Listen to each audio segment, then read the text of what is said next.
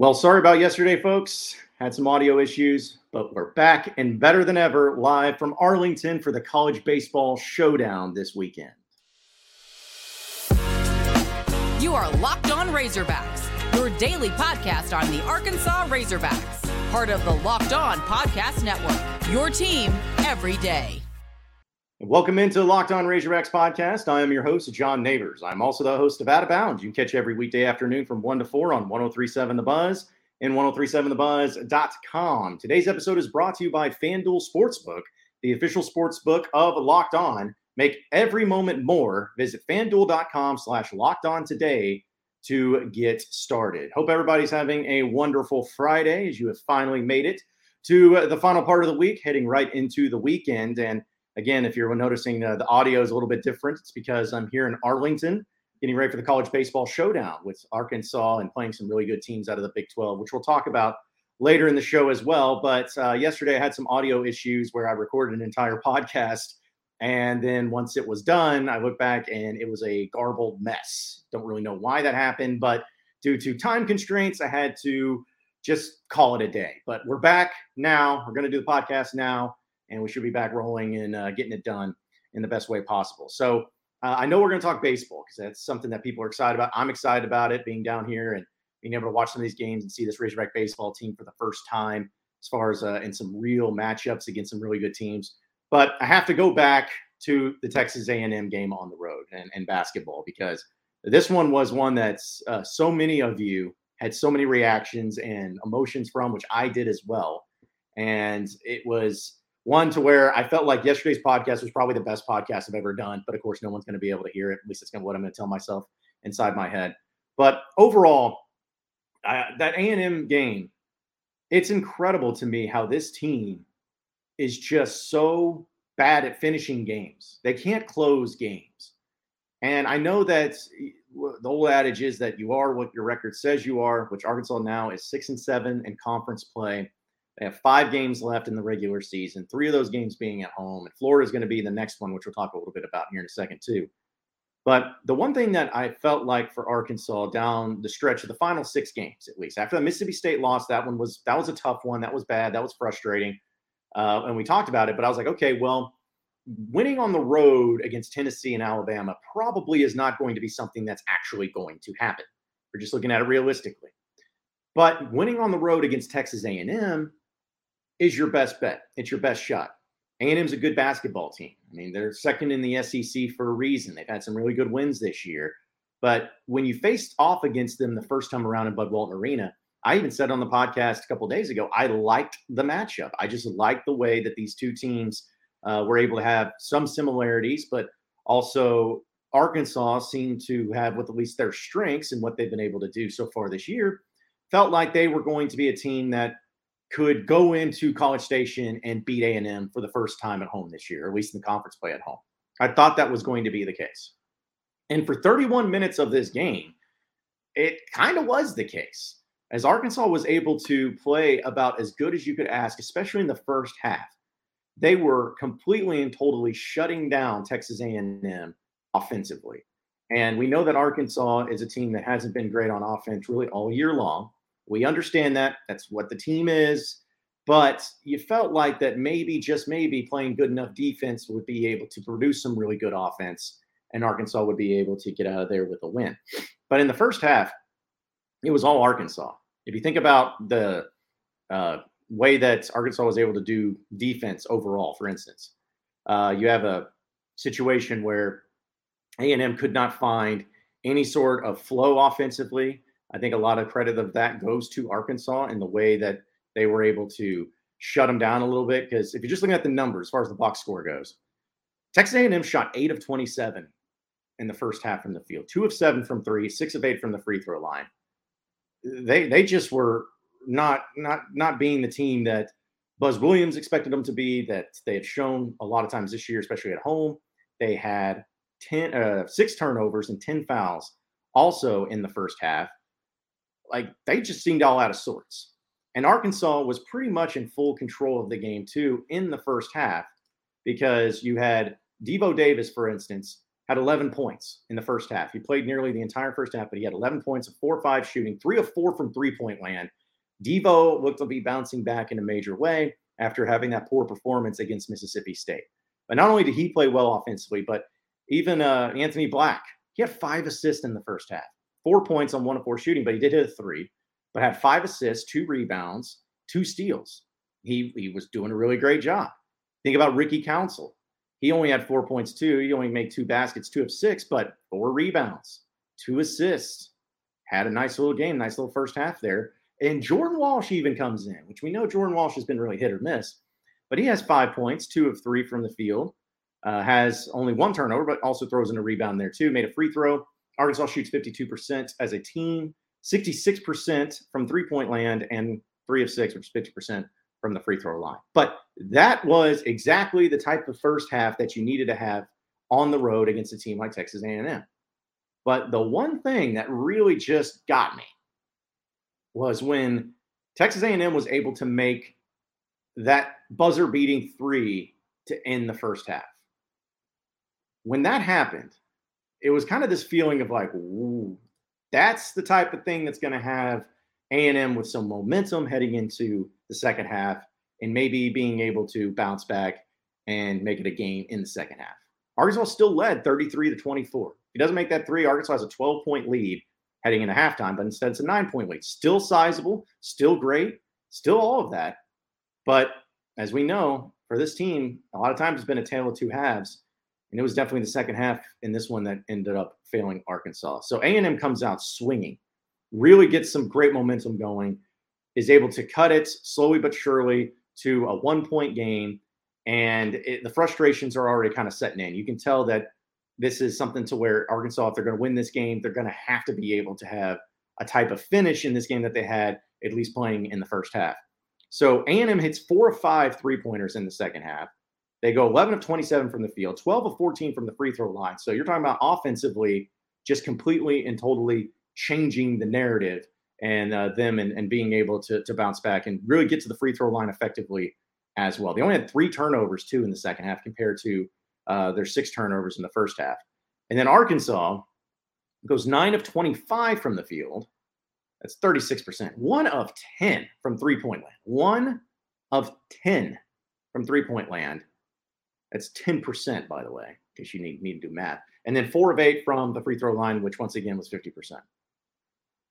Just abysmal. It was an abysmal performance in the second half by Arkansas. And what really was the nail in the coffin was Muss always talks about it being a game of runs. And there's usually 3 runs in a game. You got to win 2 out of those 3 runs in order to win the game.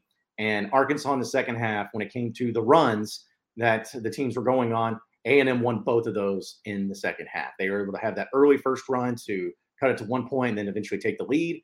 And then down the stretch in about the final 7.5 minutes of the game, Arkansas was outscored like 11-3, where the one basket that Arkansas had was one late, and that was all she wrote. It was all she wrote.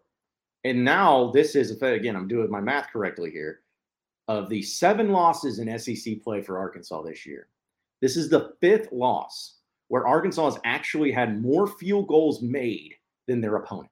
Arkansas made 22 field goals in this game. A&M made 19.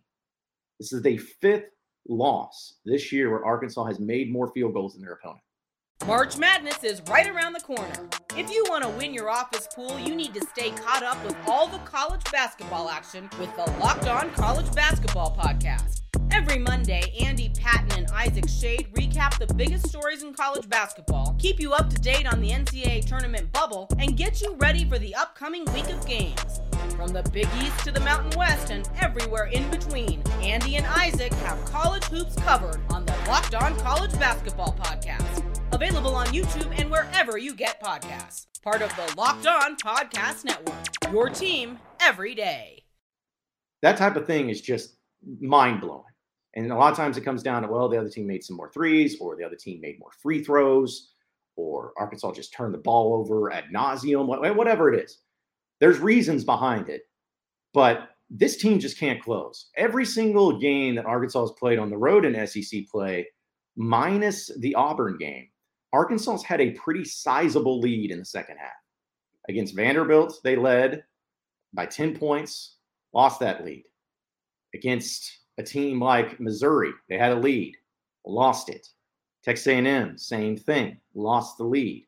Mississippi State lost the lead. I guess they didn't really lead in that one. But there's always been these games where Arkansas has done good enough and has played well enough to be in control, to be able to have a lead, and they just cannot finish. Now, people start bringing up, well, what's the reasons behind this? Why is that the case?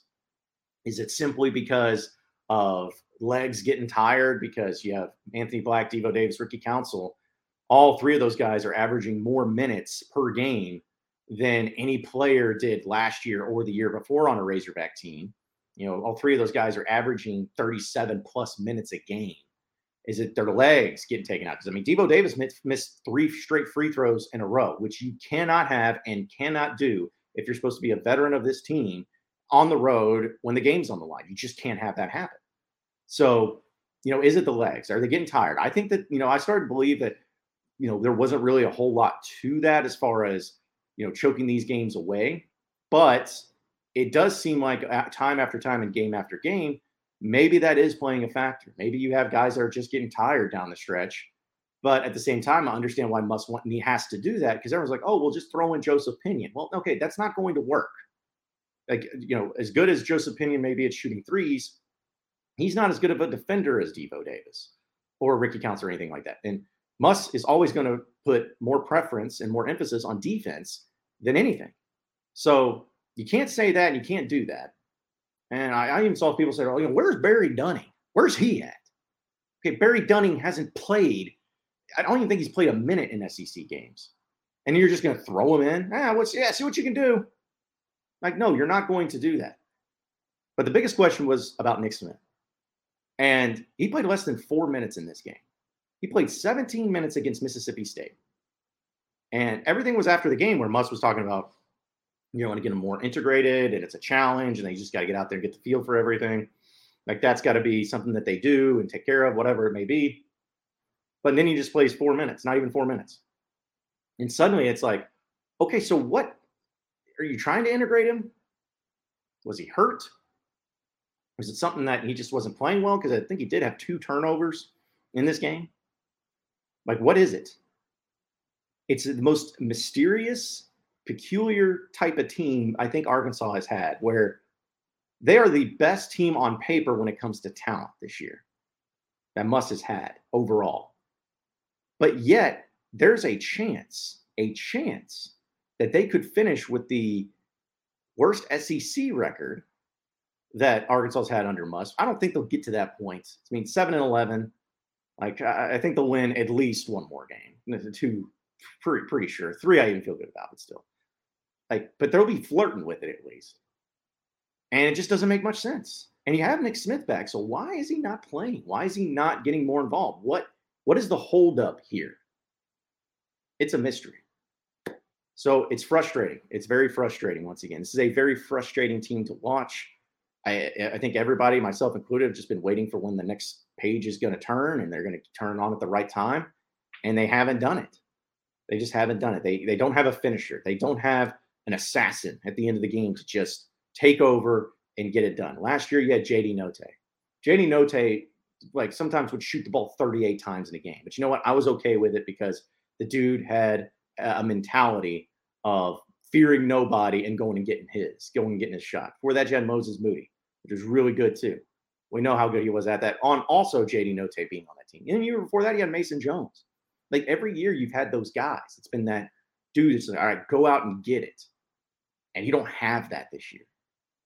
The inconsistency from Ricky Council and Devo Davis has been, it's hard to trust them in those moments. Anthony Black, to me, Anthony Black has been the best player on this team by far. And I think every single game he plays incredible, but he's not the type of guy, and he has in his type of role, he can go out and get 25, but his mentality is more of just doing it all. He had 8 assists in this game. That's incredible. If your point guard has 8 assists and 4 turnovers, assist to turnover ratio is 2, you should win those games. So they just don't have that guy. They have Florida upcoming next at home. They have to win that one. They better win that one because not only it's a home game, but Colin Castleton, the dude that caused so many problems for Arkansas last year has been so good for Florida. He's out with a broken hand. And I don't think it's putting it too mildly. I've been very optimistic about this team. In fact, some people would say I'm a Debbie Downer the other day, which was the funniest thing I've ever heard, because I'm like, man, I'm usually the glass half full guy. But looking at it seriously, though, if Arkansas does not beat Florida tomorrow in Bud Walton Arena, the NCAA tournament may be over. It may not happen. It may not happen. You'll have Georgia at home, which, again, you should win, but Kentucky, like, they may be in a desperation mode where they have to win that game to get to the NCAA tournament. So might be a different mentality that you see. Bama and Tennessee on the road. Good luck with that. But it's a very frustrating team, and it gives me a little bit of the similarities of football, where it's like, we're going to look back on this year, regardless of what happens, which, if you get to the NCAA tournament, all bets are off. Maybe they can turn it on. Maybe they get good matchups. Maybe they find a way. Maybe. Who knows? But I just have this eerie feeling that this is going to be a year where we're going to look back upon it and be like, man, Arkansas finished 9-9 in SEC play, that they should have actually gone 13-5 or 14-4. But because they couldn't close, because they couldn't hold on to leads, it ended up costing them dramatically and tremendously at the end of the regular season. It's frustrating. I get it. Everyone's frustrated. I'm frustrated. You're frustrated. The whole state of Arkansas is frustrated. But still got games. Still got to figure this out. This season's not over until it's over. But, you're still in the NCAA tournament as of right now, according to Joe Lunardi. Still got it going on. But you got to be able to do – you got to be better. Just got to be better, and you got to close these games. And we'll figure out what's going on with Nick Smith, hopefully one day. Folks, the midway point of the NBA season is here, and now is the perfect time to download FanDuel, America's #1 sportsbook, because new customers get a no-sweat first bet up to $1,000. That's bonus bets back if your first bet doesn't win. Just download the FanDuel Sports app, and it's safe, sound, secure, and super easy to use. Then you can bet on everything from the money line to point scores to threes drained, all of those fun things you can bet on through the FanDuel app. Plus, FanDuel even lets you combine your bets for a chance at winning a bigger payout with the same game parlay for all different games across all sports, but particularly the NBA. So don't miss the chance to get your no-sweat first bet up to $1,000 in bonus bets when you go to FanDuel.com/LockedOn. That's FanDuel.com/LockedOn to learn more. Make every moment more with FanDuel, an official sports book betting partner of the NBA. You are Locked On Razorbacks, your daily podcast on the Arkansas Razorbacks, part of the Locked On Podcast Network, your team every day. All right, so final segment here on the Locked On Razorbacks podcast. I mentioned that I am here in Arlington for the College Baseball Showdown. Arkansas is going to be going at Texas in the first game of the regular season for this Razorback baseball team.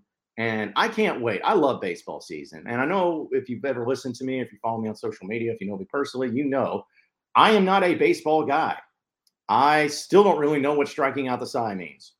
I just don't. But I really enjoy going to the games. I enjoy covering Razorback baseball, and I enjoy watching some of these players and some of these guys coming back and being able to have a really good start to the season. This is one of the best events you'll ever see when it comes to college baseball in the early season deals of great opponents and playing here at Globe Life Field, which, it's pretty much brand new. One of the nicer venues that you'll see in Major League Baseball. They had the World Series here just a few years ago. Some people refer to when the Dodgers won as the Mickey Mouse World Series, but still a World Series nonetheless. So it's a really nice venue, and it's going to be on Flow Sports, by the way, for those of you who are going to try to watch the games. We all love Flow Sports. They're great, right?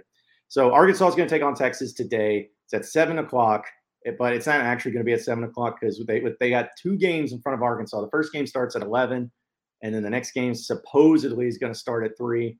But I just don't see any way, shape, or form that those – unless you're just having like 1-0 games that end up being pitchers' duels, then, okay, maybe there's a chance of it. But odds are it's going to be a late night and late game for everybody involved. So you can watch it on Flow Sports, but you can also, of course, listen to it on 103.7 The Buzz if you're in the listening area. But Arkansas is got a lot of expectations this year. They're sitting there at number 8 in the country, and it just kind of depends on where you look at your polls and all of that. D1 baseball is usually always the one I've used. I feel like they do a great job, and they're one of the most accurate. But They have Arkansas at number 8. If you look at some other polls, Perfect Game has Arkansas at number 4. So maybe some of you who like to say, oh, well, I like to look at whichever poll has Arkansas the highest, that may be the one is the Perfect Game. But USA Today coaches has them at 6, Collegiate Baseball at number 7, Baseball America at number 11. Either way, Arkansas essentially is a bona fide top 10 team preseason. And they have a lot of new faces there in the lineup. I mean, pretty much Stovall, as well as Slavens, Kendall Diggs. Those are really the only guys that are going to be there in the lineup that you're probably familiar with from last year. Beaufrin's going to be in there too, so you'll at least have seen him a little bit. But you got a lot of guys that have transferred in, a lot of guys that we've been hearing some big things about.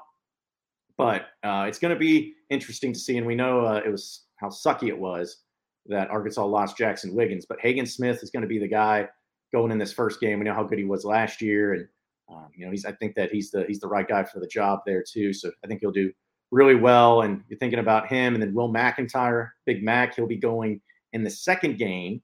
And looks like Arkansas also is going to be going with the junior Hunter Holland in Game 3 against Oklahoma State. So kind of looking like what their lineup's going to do. You have dudes that are going to be coming out of the bullpen that should be fun to see once again, like Brady Tiger, who was so good last year, especially early. He's going to have another year of experience. He's going to be in a closer type of role. You also have Zach Morris. He's going to be back there too. So again, it's a mixture of new faces and some old faces, but there's no doubt that this Razorback baseball team is going to be one that's going to be competing for another College World Series spot and be one of the teams that are competing for an SEC regular season championship as well. I think that with Arkansas this year, people are asking me my predictions or my expectations for what Razorback baseball needs to be or what they need to bring. Here's my thing.